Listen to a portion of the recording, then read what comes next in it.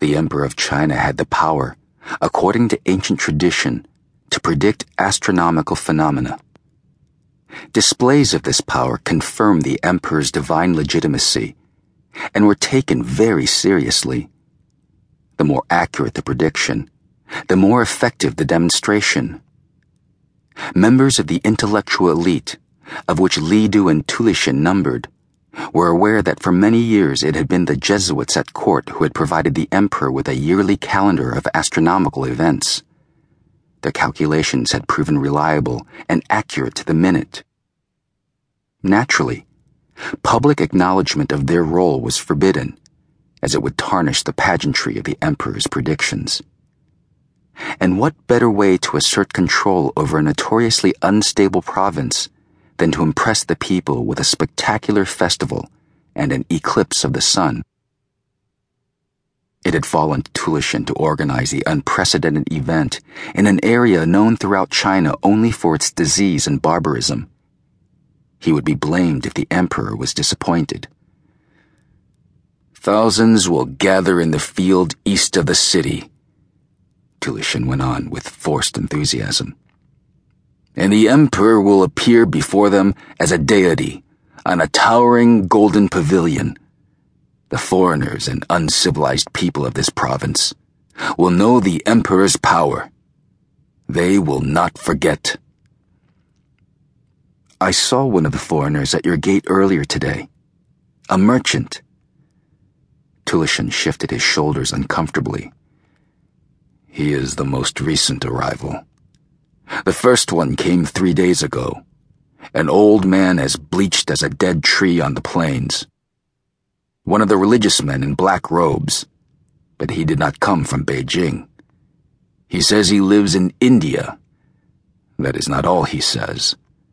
The man does not stop talking.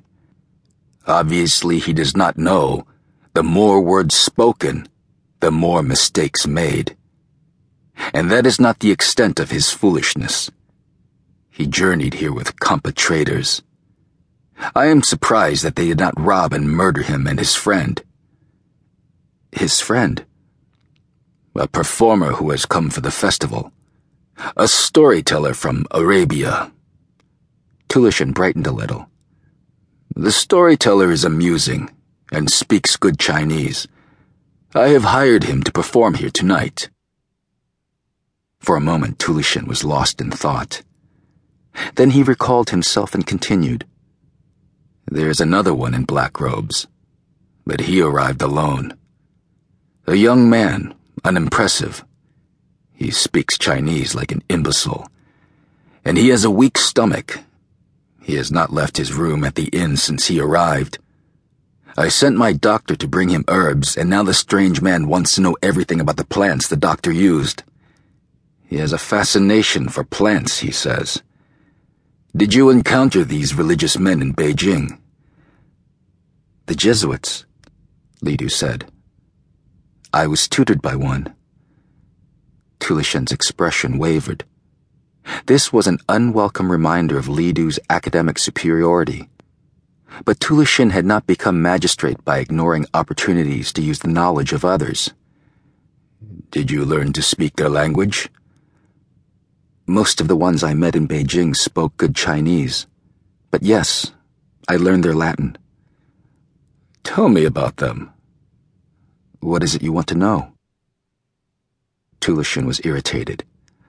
"I never wasted my time with foreigners in the capital. I am not interested in distant places that do not affect us.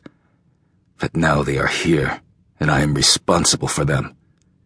Tell me something useful." Li Du considered. He had not thought of the Jesuits in years. "To me," he said, "the Jesuits always seemed more scholars than holy men. They spend their time studying our language and reading our books, instead of reviewing their own. As I recall, that is how they fell out of favor with their leaders, even as they earned the emperor's respect."